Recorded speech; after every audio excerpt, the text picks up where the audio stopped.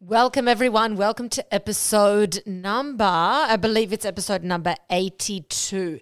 So this episode is all around that your point of no return. So the mindset, it's pretty much about getting into that mindset of what you really want, figuring out what it is that you want, kind of getting to a point where you can design in your head the life you want to be living.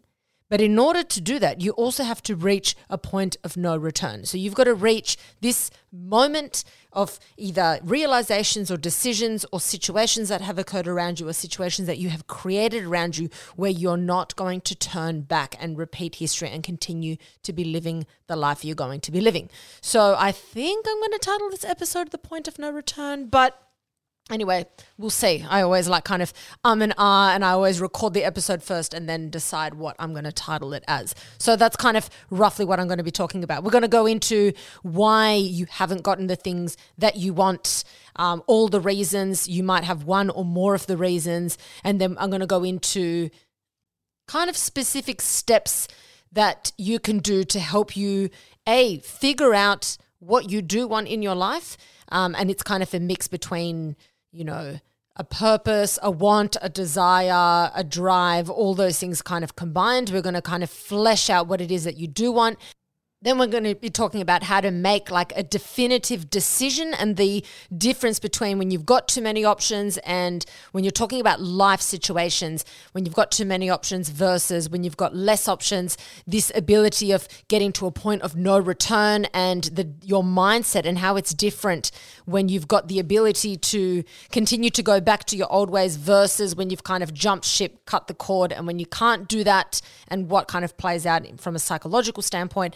And yeah, so those steps are going to break down how to get to that point, because I think when you're looking at changing your life and doing things in your life that's going to create some massive permanent change that becomes just a part of you where you've raised your standards, a lot of the time you have to make these big decisions where you literally cut the cord and you are now living in a new version of yourself, a new reality. This back and forth you're going to see is not going to be very beneficial, and it's probably going to answer a lot of questions for you why you always end up in the same place, especially with the things that you want the most or are most, tempted towards having in your life. Why it is that they don't really come to fruition and you always find yourself back to square one and you're kind of doing something for a very long time or repeating history. Okay, separate to all of that, I am going to do a little fact for the day, but it's not going to be a brain fact. It's just about hyaluronic acid. So I'll be going into that in a sec. And then a quick weekly update. Not too much other than, oh my God, so exciting. So you guys are listening to this podcast on a Friday and Sydney gets out of our the lockdown that we do have. We're having all these restrictions lifted on Monday. So I'm so excited to see some of my family, cousins, aunties, uncles. My parents are in Queensland, but I'm so excited to see my fucking family. So that will be what I'll be doing. I'll be doing that and eating out and definitely getting a Negroni somewhere at some point. Yes. What else about this week? I have been waking up at 5:45 pretty much every morning this week, which has been amazing. I've made it a little bit earlier. I normally do it around 6, and that just extra 15 minutes is quite divine. And I've been consistent with my running. So big applause to me because I'm so inconsistent with my running normally. So this is something that I'm kind of sticking to. I want to be running 2, minimum, ideally 3 times a week. Nothing hectic, just 6 to 8 Ks is kind of what I want to be working towards. Anyway, so enough of my week. Like I said, it's never that exciting during lockdown, but good times. We're alive. We are healthy. That is what matters. Now, let's get into our little fact for today before I get into the topic of the podcast. So today I thought what I would talk about is, it's not really a brain fact, it's just kind of like a molecule fact, and it's hyaluronic acid, because a lot of people use it in their skincare routines. But what I mainly want to talk about is kind of hyaluronic acid and how it's naturally occurring in the body. So hyaluronic acid, it's also known as HA. I'll probably refer to it as HA. So like I said, it occurs within the body. Most of it, I think it's about half of the hyaluronic acid that does occur within your body naturally is in your skin.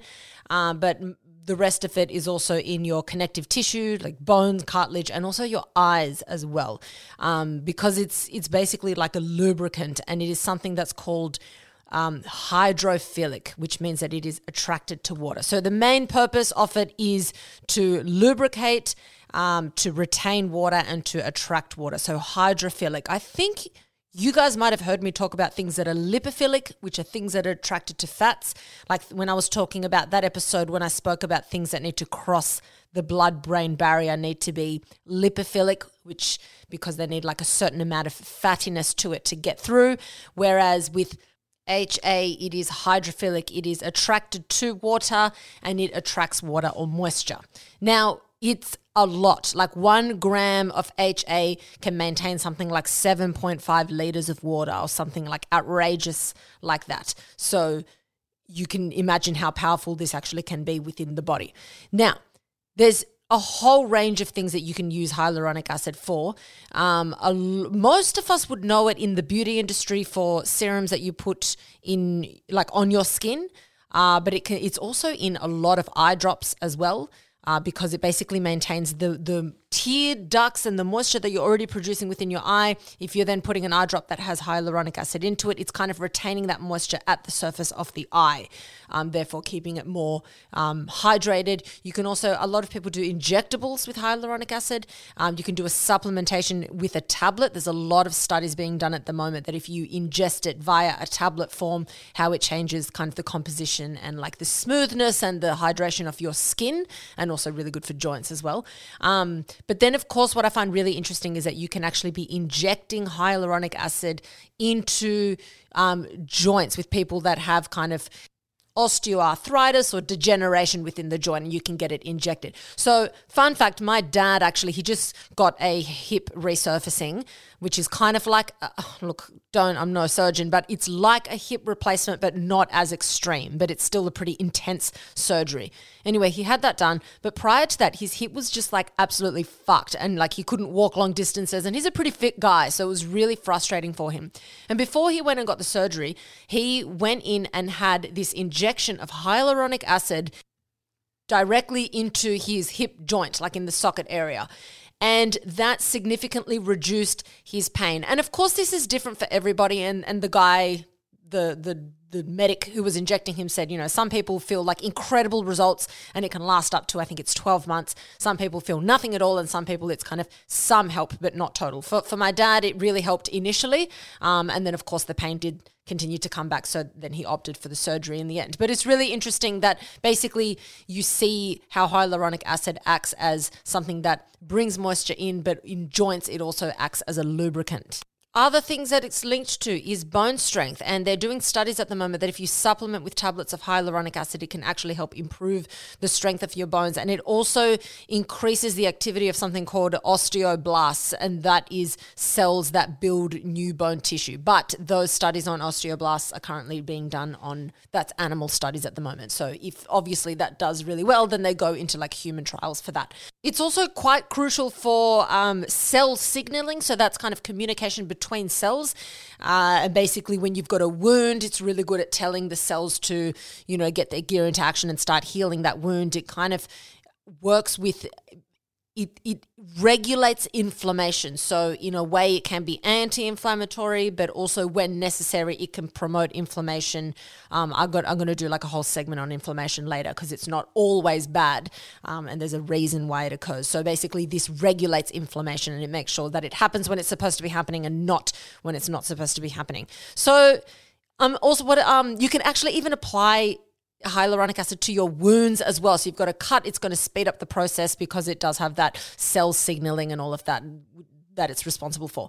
What else? And antibacterial. So some people can sometimes use it in a mouthwash. It's really good for ulcers and things like that. So as you can see, really, really interesting compound. There's like different molecular weights to it. There's the heavy molecular weight and there's a lighter molecular weight. And there's still a lot of studies being done on, what is the right amount? If you're supplementing with tablets, what's the right amount? If you're using a serum on your skin, what's the correct amount? what's the molecular weight of it, and all that shit. But what you want to think about, I guess the main thing to think about is that it is something that attracts water. So if you're using it as a serum, you've got to use it in combination with something that's very wet or moist, so like a moisturizer that has a high content of water in it, because there's no point using hyaluronic acid if you're not then going to have something that's super hydrating on top of that, because the point of it is to draw in water. It attracts and holds moisture and water. So that's kind of the whole point of it with the eye drops and with the joints and all of that. So I thought that was really interesting. I think it's interesting to keep following the studies and the science of what's going on with hyaluronic acid. And yes. Oh, nearly forgot about it. There was a study done on these rats, which are called naked mole rats. I don't even know if they've got eyeballs. They're these like bald, ugly looking rats, the poor things. But they live for like 30 years. And the normal rat lives for, look, I think it's around 4 or 5. Okay. So these mole rats live for a fucking long time. By far the most craziest longevity with a rat breed or species. They have a crazy amount of high molecular weight hyaluronic acid. So like I said, there's high molecular weight and low molecular weight. These guys have a really high amount of high molecular weight, and they live for so much longer. And this scientist, she was doing the study on them, like an anti-aging kind of thing. And they found also that their rates of cancer were also super, super low. But if they removed this high molecular weight hyaluronic acid, these rats then became more prone to cancer. And then they got other issues and other problems as well. So there's obviously this link, at least in this particular study, between these, mole rats that live like almost 10 times longer than the other rats, and why they've got so much hyaluronic acid within their like naturally occurring hyaluronic acid. Keep in mind that is an animal study. It's just interesting to observe this phenomena kind of in nature, but that doesn't mean that, of course, it translates directly onto humans, not at all. But a lot of the studies that we do generally start in rodent, rat or mice models. So it is really cool to see shit like that. Anyway, let's get into the topic of today. Okay, so let's now talk about the topic of today, which is finding your point of no return so you can live the life that you want to be living. What I want to help you get your head around to start with is to start to realize why it is that you have not yet gotten what it is that you want. Most of the time it comes down to a lack of decision or a lack of action or a belief system that you have that is holding you back. But often that belief system is then causing this lack of action or lack of decision. So it ultimately does come down to, when you look at physical things, you are lacking something. It's not that you're doing something wrong and making all these mistakes, because even when you're taking action, even if it's not the best action or not something right, but if you're taking action towards your goal, you're eventually going to kind of figure out what it is that you want. Inaction is the problem. Okay, so let's break it down. Why haven't you gotten what you want? For number one, you've taught yourself to get too comfortable with the alternative. And that alternative is your current reality right now. So you've set it up in a way in your head that you don't think that you might actually be able to achieve what it is that you want to achieve. You might have 1, 2, 3, 10 different possibilities for your life that you want for yourself, but you've truly talked yourself out of it, or you've made yourself believe that it's just not quite possible for you, or not quite possible for you yet. So because you don't truly think it's possible for you, you've then looked at the life that you have right now and you've started to make it too comfortable for yourself. So every time you get into a position where you might have the chance to take action or might have the chance to be vulnerable and throw yourself in the deep end and take that leap of faith and cut the cord, you think, oh no, it's actually not that bad right here. It's actually not that bad right now. So only in that moment of decision making and choice do you look at your current circumstance and think, oh, it's not too bad. I'll just stay here. It's fine. Because you've done certain things to make what you're doing right now comfortable enough. But the problem is, once you don't have to make that big decision, and once you're not in that difficult place of taking that leap of faith, in general, you are not satisfied with your life. You have this underlying dissatisfaction with your life, and you're just always wanting for more. And mind you, that's like a human trait to always want more. It's a good thing to always want more. It means that you're always growing, adapting, and evolving. So it's not a bad thing to always want more. But if you're in a situation where you are not living to your full capacity and you know it, and you're, for example, there's so many things that I want, more of, or that I want to expand and grow on. But right now where I am, I'm very satisfied with my life versus where I was maybe 5 years ago or 4 years ago. What I had in my life, yes, I was a happy person, I was grateful, but I'm like, I don't want this right now. I want something else. Whereas so do you understand the difference? The difference is that you can be in a place where you're like, fuck yeah, I'm on purpose. I'm living what I want. I can still reach for more. There's still things that I want to work towards. I want more and more. I want to keep growing versus I'm really not satisfied where I am. Okay. The problem is if you are currently in a situation where you're not satisfied, but you've not taken action, you've made your current situation comfortable enough that when it comes to the crunch, you can still fall back onto your current reality and say, it's fine. It's not that bad. Okay. Number 2, you've told yourself that it's too hard. It's too hard. It's too hard. Do you know how detrimental that language is, that it's too hard?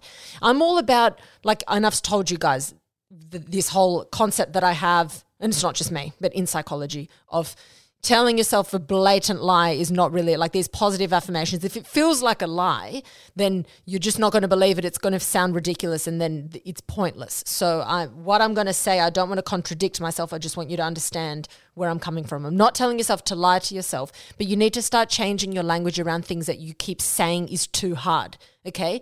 You've got to change your language. So for example, instead of saying it's too hard, you can say, it's going to be easier than last time, or I'm going to be surprised with how well this goes today, or it's not too bad, or there's worse things I could be doing. You can always reword what you're going to do, right?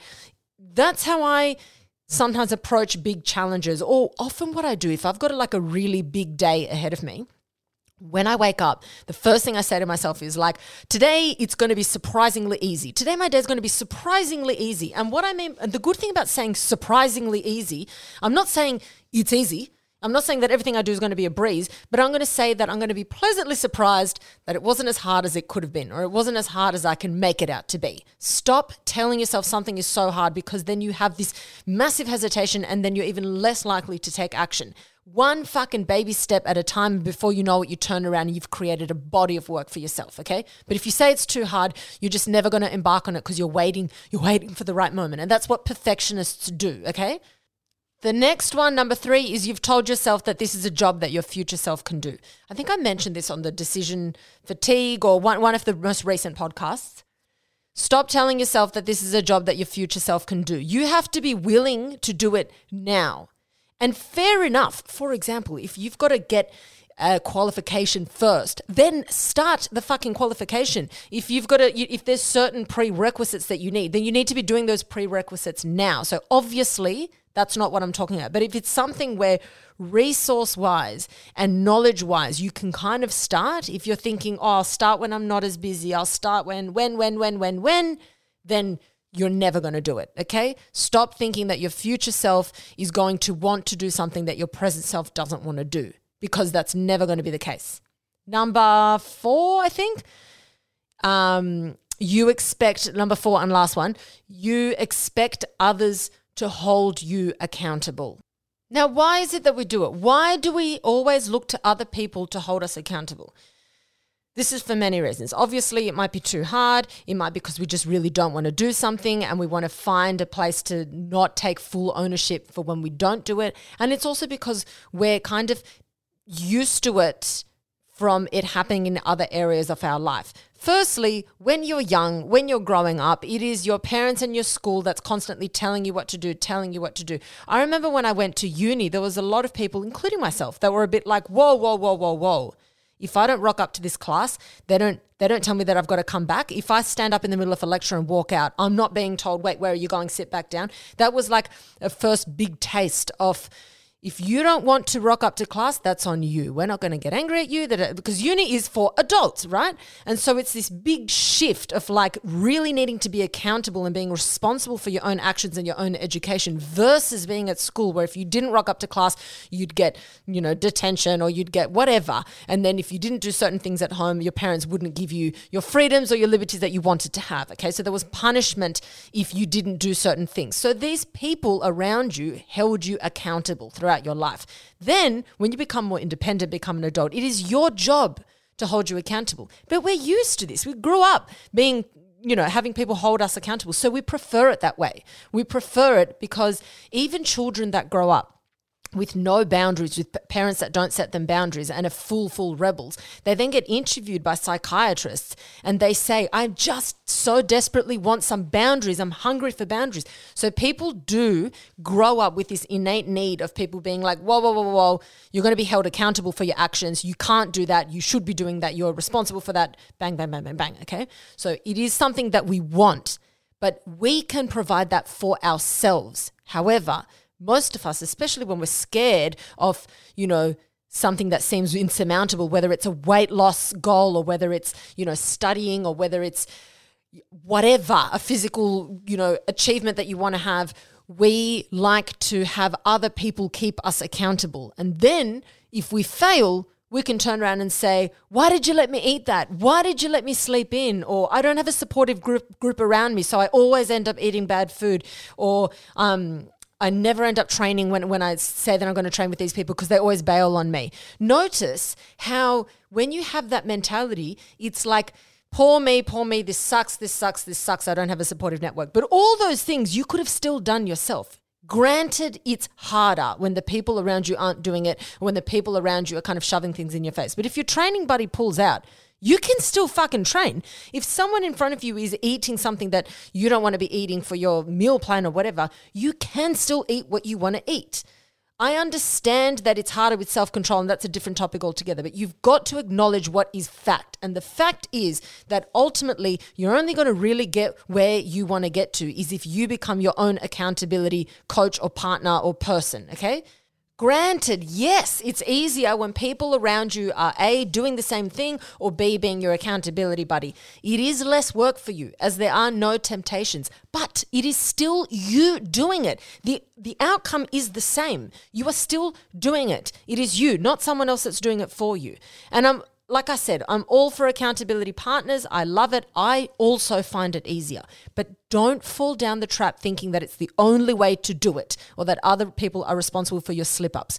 You are responsible for your slip-ups, and that is a good thing. It is a good thing that you are responsible because it's a blessing, actually. Because if other people were responsible for your slip-ups, then you would be at their mercy. You would be a puppet cruising through life with no control. If other people were responsible for your slip-ups and your success and for your failures, then why would you bother doing anything? You would have no control and life would fucking suck, okay? So you should be thrilled that you are responsible for your own slip-ups. That's a fucking great thing because it means that you have the power and it is up to you. And it might be a little bit more work initially, but you have the control of where your life is headed. So be grateful that you are responsible for your slip-ups. I love it. I love being responsible for my slip-ups because then it means that I'm responsible for my successes.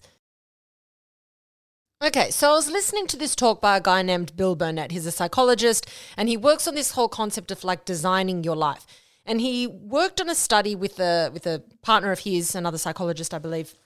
And basically they were part of this design your own life thing that he was doing. He was getting his students or participants to come up with about 3 or more ideas for how many lives that they could live where they would be happy in. So, let's say that anything was a possibility, right?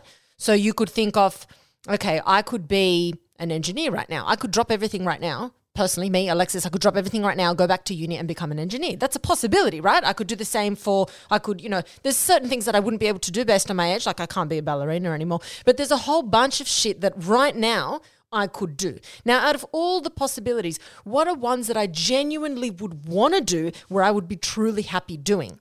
And they found that the average number was around 7 per people. And some people said, oh, I can think of legitimately thousands, and I've written them all down. I can literally think of thousands. But most people, the average number was 7 lives that they could imagine that could make them really happy. Then separate to that, he does this thing where he says, okay, put aside what you're doing right now and also put aside your plan B.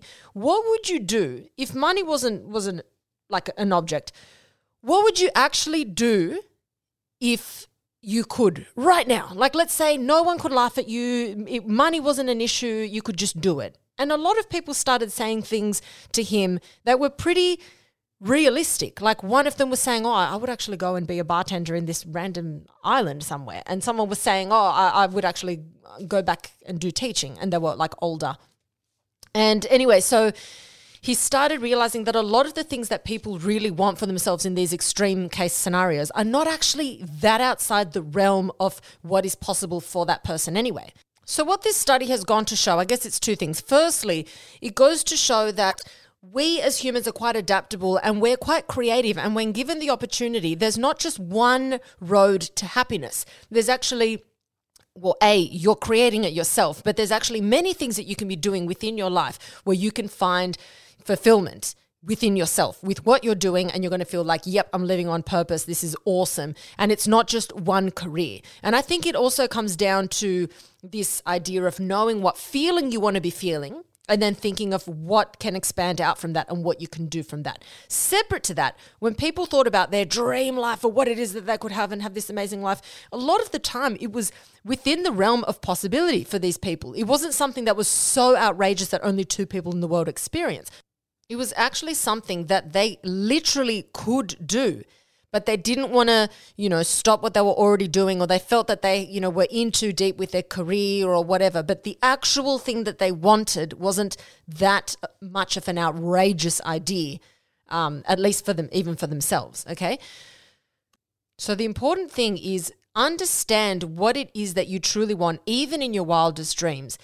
And even if that dream seems so wild, and let's say you want to be a bartender in the Bahamas, okay, but you right now live in Sydney and you have children, and okay, that's not right. I get it. That's not possible. So I understand that there are certain things that timing-wise is not going to work right now, right? But you can say, okay, why do I want that though? What is it about that dream that I want that I could then bring into this current life? And then you start to design a concept in your mind about what it is that you want and why it is that you're chasing that feeling. Is it that you want this sense of freedom? Is it that you don't want to worry about possessions and comparing possessions with other people and who's got more and who's got what? Is it that you just want a calm life? Is it that you want less responsibilities of other people depending on you? Like, what is it that you want? You can start to figure out, when you look at your ideal dream life, you can already start incorporating the things that you want from that life in your life today. You don't have to wait for every star to align or for, another life in order to experience that. So the first thing that I want you to do right now is I want you to decide on 1 or maximum 2 things that you are going to do. Full stop, you're going to do it, okay? I'm going to go into this idea of the decision and whatever, point of no return, but you're going to decide to do it. It can be more in the future, but right now you're going to pick 2. And you're going to stick to it until either it works out for you and it becomes part of your lifestyle. B, you do it and then you realize that it's absolutely not aligning with you, but then you can discard it for good and you never have to revisit it again because you've given it your all. Or you realize that through doing it, it's led you to something else that you want. So it's opened another door, which then means that you never have to go back to it either, okay? So you're starting to come up with these ideas that you're going to follow where you're going to kind of commit enough that you can't go back on that commitment. You either continue going forward or you divert your path, but you can't go backwards on that decision. You want to get to that place of not being able to go backwards. Indecisiveness and hesitation is what fucks with you with when you want to achieve something, okay? And I talk about this shit all the time of like, when you decide that you want a goal, it's got to be something that you can implement into your life permanently. If you say to yourself, I'm going to do this for 30 days, what are you saying to yourself? Oh, this is not the real me. I'm not actually going to make this change. I'm just going to have a fucking challenge. And then I'm telling myself that I'm not capable of permanent change. Okay. Why do 30 days when you can do, 300 days? And if you can't sustain it for 30 days, why are you fucking doing it in the first place? Okay. So when you look at these lifestyle changes that you want to be making, look at it as a permanent change. When you make a firm decision for yourself, there's less back and forth with that decision. You make the decision, you level up, you raise your standards, and you do it, okay? Here's an example, okay? Let's look at an example of someone making a firm decision. And this is probably a really common one. You've got a dinner on that night and you've been trying to not drink, okay? So you make the decision then and there. I'm coming tonight and I'm not going to drink. In fact, I'm going to invest in this decision by driving there. I'm going to drive there and I'm going to have a ball because I'm capable of having fun without alcohol. So you make the decision. You don't think twice about it. The decision is done. There's no hesitation. You go, you have a great time, and the chances of you slipping up are slim to none, okay? And you drive home.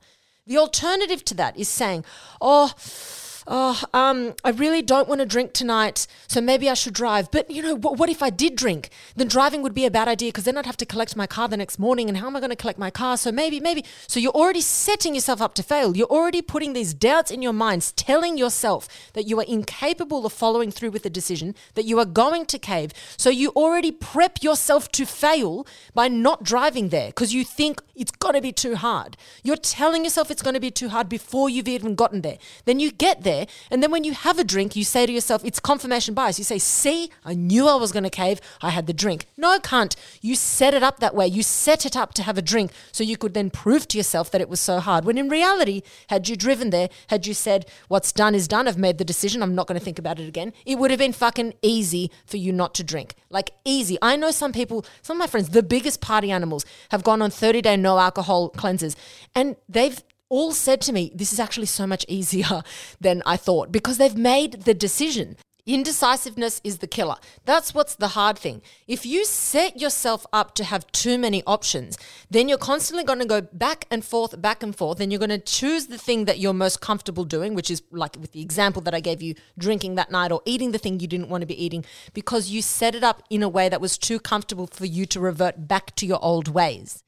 When in reality, all you have to do is make a firm decision and ideally invest in that decision so it's harder, so you're at that point of no return, like you've driven there or you've invested money into a decision that you've made. So now you've got this monetary pull that's pulling you to actually go ahead and follow through with that idea. You've got to start putting things into place. When you decide I want to go on this trip, book the fucking ticket now, book it. So you've got the money there. You start to put like the wheels into motion and before you know it, it is happening. If you sit here and talk, later, I'll do it later, I'll procrastinate, I'll do it later, then you're always going to fall back on your laurels. This back and forth is what's difficult.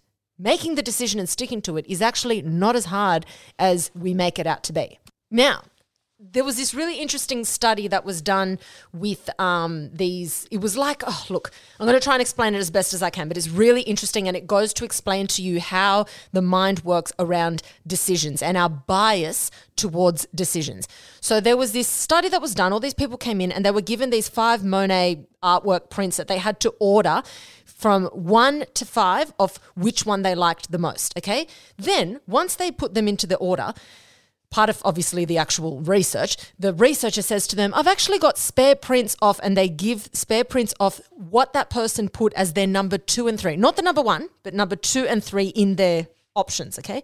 I've actually got spares of your 2 and your 3.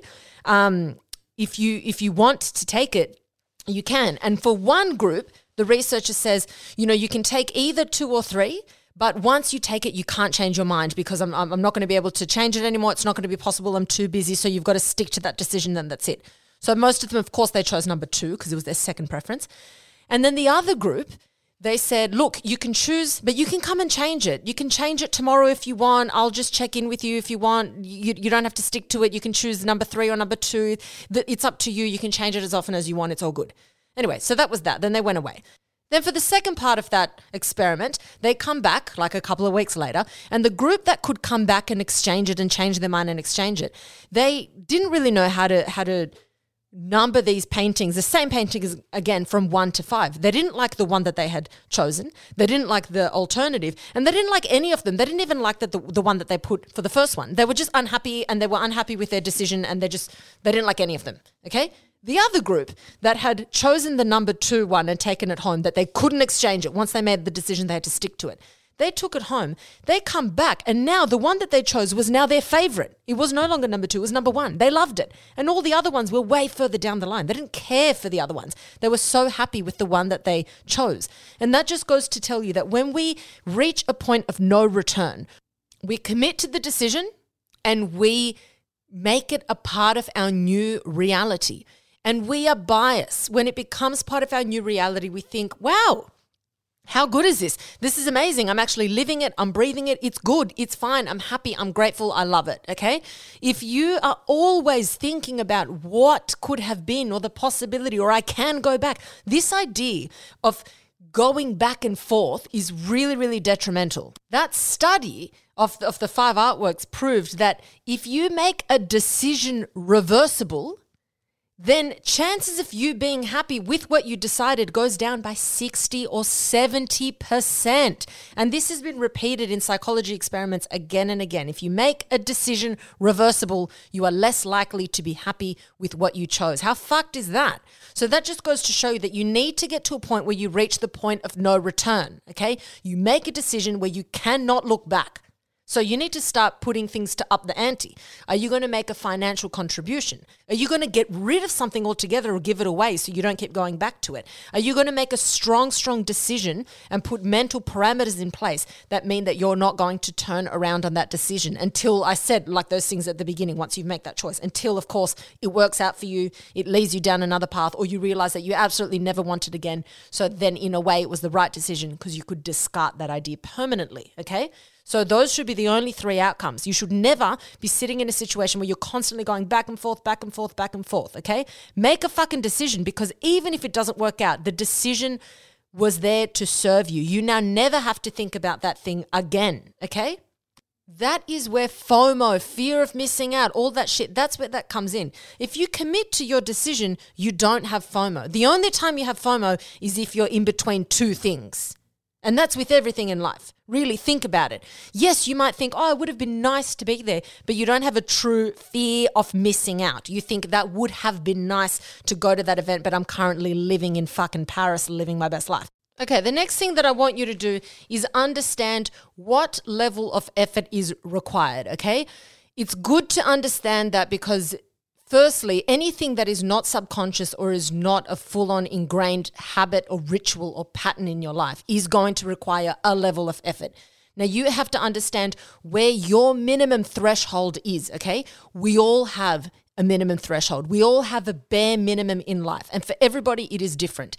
You might look at somebody and think, oh my God, you're an extremist, or you're obsessed, or you're this, or you're that. But for them, they just have a higher minimum threshold than what you do. And for them, it's normal. For them, doing anything less than that would feel fucked, or would feel like they're just not living up to their own standard. Then you're also going to know of people around you that you're like, oh, I could never do as little as you do. It annoys me even looking at you because there's so much you could be doing. There's so much potential and you're wasting it away, okay? So everybody, where you stand right now, you're always going to know people that have a higher threshold than you and a lower threshold than you. But we all have a minimum threshold, okay? The bare minimum of what we deem to be acceptable. Anything above that is you leveling up in life, is you trying to achieve more than what you're used to. So let's look at this activation energy that we require. Some people need more of that activation energy to get moving, to get off their ass, than other people. Now, in chemistry, activation energy is the minimum amount of energy that, I'm reading this off as you can tell, it's the minimum amount of energy that must be provided for compounds to result in a chemical reaction. So basically, it is the minimum amount of energy for you to take action, for you to move, get off your ass, make the phone call, write the email, sign up for that course, quit your job, that kind of shit, okay? So what is it for you?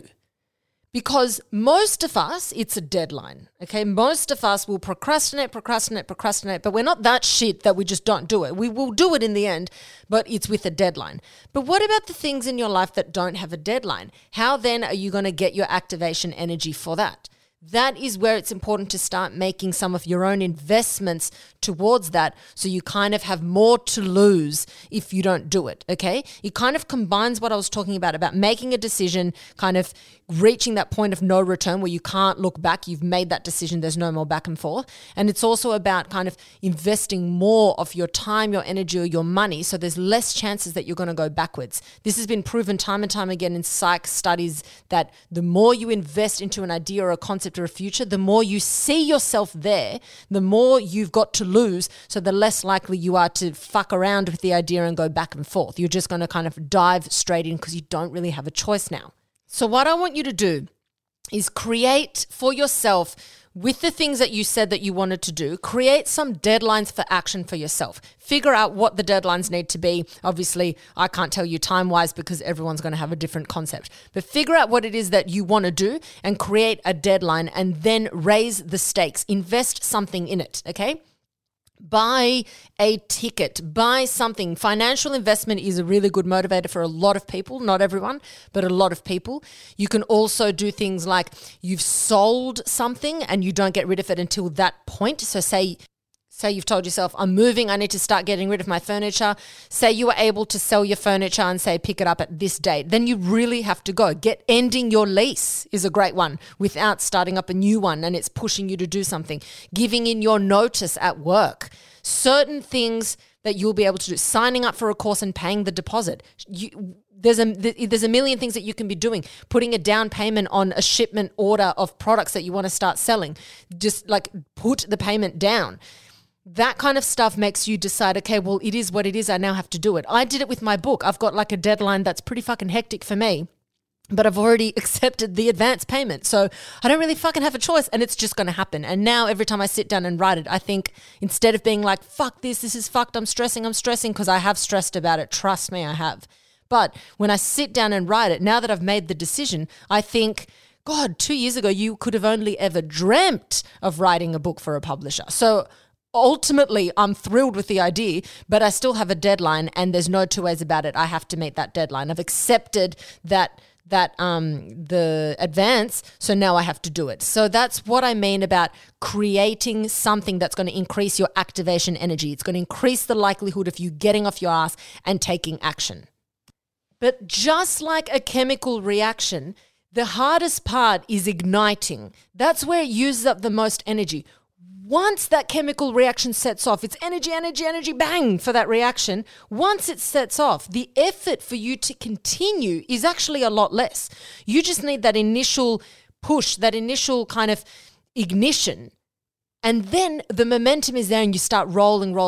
It's like when you get out of bed. Those first few seconds to get you out are a struggle. But if you were to stand up out of bed, walk to the bathroom and splash cold water on your face, the temptation to go back to bed is a lot less than when you're in your bed. If you were to then brush your teeth straight away with this minty flavor, then you're more and more awake, and then it's kind of easier and easier, okay? So for people that say, I can't get out of bed, you're battling here with 10 seconds that is detrimental to your whole morning. It's this 5 to 10 seconds in your bed where you're battling with this indecisiveness. If you were to make a fucking decision and stick to it no matter what, then you would put parameters in place for it to be impossible for you to go back on your decision. You would go and start setting alarm clocks on the other side of the room, but you haven't made the decision. If you're not willing to do that, you're not willing to decide. You are still in this hesitation mode. If you say, oh my God, that's extreme. If you think that taking action is extreme because of the means that you have to put around yourself in order for you to take action, then you are telling yourself, I'm not going to do it. It's not going to happen. It's not going to happen today. It's not going to happen in 6 months' time. It's just not going to fucking happen, okay? So you are literally, for the 10 seconds in the morning where you're struggling for that chemical reaction, the activation energy to occur, you're literally sacrificing a morning of productivity for 10 seconds of fucking around back and forth. It's not worth it. Another really good way of doing things is, what have I tried in the past? And that's what not to do. Because if it doesn't work, don't repeat it and expect a different result. If setting your alarm day in, day out, and you snooze it every single day, that idea is dead, okay? You've blown your chances. You fucking uninvited yourself to the group of people that can fucking wake up with an alarm clock right next to their bed that they can hit snooze. You no longer have the privilege of the snooze button. You now need to teach yourself, okay, if that's not going to work for me, if I've proven to myself that that doesn't work for me, I now need to up the ante and do something a bit more extreme for me to take action, because everybody has a threshold and you just have to figure out what your threshold is. And your past is a very good indicator of what your future threshold is going to be, okay? But like I said, it is a decision that you have to make. Back and forth wastes way more time and energy. A strong decision saves you years of your life. And then lastly, I want you to really start to change your perception of how lucky you are as a person. Now, luck is the way I look at luck, it's very much like a lot of luck comes from action, and then opportunities start presenting themselves because of the more action you're taking. So you can call it luck, you can call it taking action, you can call it the stars aligning, you can call it whatever you want to call it. But this idea of feeling lucky actually has a lot of benefits, okay? People that genuinely believe, and there's a lot of studies have been done on this, people that genuinely believe that they are lucky and things just happen for them are actually way more aware of the peripheral things that are going on for them, okay? And there's an experiment that was done. I can't fucking remember who said this, but it was recently. I heard it recently. I think it was on a TED Talk. An experiment was done where they got a bunch of people where half of them genuinely believe that they are not lucky at all, and then the other half who believe that they are truly lucky. And they had to sit down and do kind of like a read through this paper, and one of it was like, once you read the word hat or whatever the word was, once you read it 15 times, then you can finish the study, you can hand in the paper and you can leave. But then in the fine print of those papers, it says, if you read this text, you can finish early and leave. The people that consider themselves to be lucky were the ones that noticed that fine print and were like, oh, sick. And then they got up and handed it in and left. That's got nothing to do with genuinely being lucky or not. But people who think that they are lucky are more aware of the fine print, things in the peripheral, constant opportunities here and there. They're primed for opportunity, okay? So you need to start changing what you say about yourself and what you say to other people. You've got to start genuinely imagining that you could be as lucky as other people around you. And if you have that outlook when you start your day, thinking today's going to be a lucky day, I'm going to be lucky, it's going to be a lucky day, then you've got this proactive mindset around you. This is not just an affirmation to be like, oh, this is fun, everyone loves me. No, I am putting myself in a position where I'm more likely to notice things and be aware and be proactive and be excited about it, okay? So start to consider yourself as things happen to me. Good things happen to me. If they haven't yet, it's because they are going to happen. And you've got to change your perspective on your current reality and your situation. When that starts to happen, then your mindset around what is possible for you to achieve and what is possible to enter into your life starts to change. And then the things around you start to change to reflect that based on your actions, based on the opportunities around you, and also based on how people interact with you and how people treat you. Okay? It is literally a science. There's a science around it, which is pretty fucking fascinating. Okay, guys, I hoped that helped you with the topic. There was a lot of kind of random psych facts in there, but to me, I find those things like really, really helpful because it makes a lot of sense. And I hope that you could see yourself in a lot of what was being said today. Guys, thank you so much. Go and fucking make a decision. Stick to that decision. See it through, and even if it doesn't work out, you've done yourself a favor, because once you decide, you never have to make that decision ever again. If you hesitate, you are constantly going back and forth, suffering and struggling with a decision that needs to be made, okay? Tell this to yourself. Once I make a decision, I never have to make that decision again. It either fails and I can say goodbye, thank you for your service, bon fucking voyage, or it works out for me, or it leads me down another door. And then I still don't ever have to make that return to that old decision ever again. And again, remember, when you make a decision, make it irreversible. Stick it out and see it through, okay? If you can keep going back and forth like that painting thing that I told you about, that awesome study, then you're going to be less satisfied with the decision that you do end up making. So if you make your decision reversible, you're less likely to be happy with the outcome. Make it irreversible, okay? Throw yourself in there. Throw yourself in the deep end. At the end of the day, you will survive no matter what. You are way more resilient than you give yourself credit for. Stop thinking that everything's going to crumble around you. The idea might crumble, but that is, in a way, it does you a favor because then you can move on to the next. The amount of fucking things that have crumbled for me, and now I look back and I'm like, thank God all that shit didn't work out. But I learned a lesson in every single one of those things that crumbled. Every single one. And each of those lessons is actually relevant to what I'm doing today, right now, with you guys, with the podcast, with everything. So it always will work out. You just have to trust that no matter what happens, you have the ability to bounce back. That's all you have to focus on. You don't have to keep telling yourself, I will be fine, it's going to work out, it's definitely going to be perfect. No, you just say, regardless of the outcome, I'm fine. I'll be fine because I trust in myself. That way there's less pressure. There's less pressure to succeed. There's only pressure to do. You just take action and then you just continue to take action because the momentum has begun. All right? Guys, as always, love you so much. I truly, truly fucking love you guys. You guys are the best. Please keep sharing the podcast as you do. Keep spreading the word. Shout out to, I've had like a growth of listeners in New York recently. So shout out to my New York listeners and also from Scotland as well. I've had some listeners from Scotland tuning in as of late. So hello to you guys as well. It's so cool to see people from around the world tuning into the podcast and spreading the word of my podcast for me and spreading it there in your country, in your city, in your town. It honestly makes me so happy. You have absolutely no idea. It's the best thing ever. So thank you, thank you, thank you, thank you. Love you all so much. And yeah, I'll talk to you next week. And as always, remember, be kind to yourselves, be kind to your brains. Don't take shit from anyone. And especially don't take shit from yourself. Danke.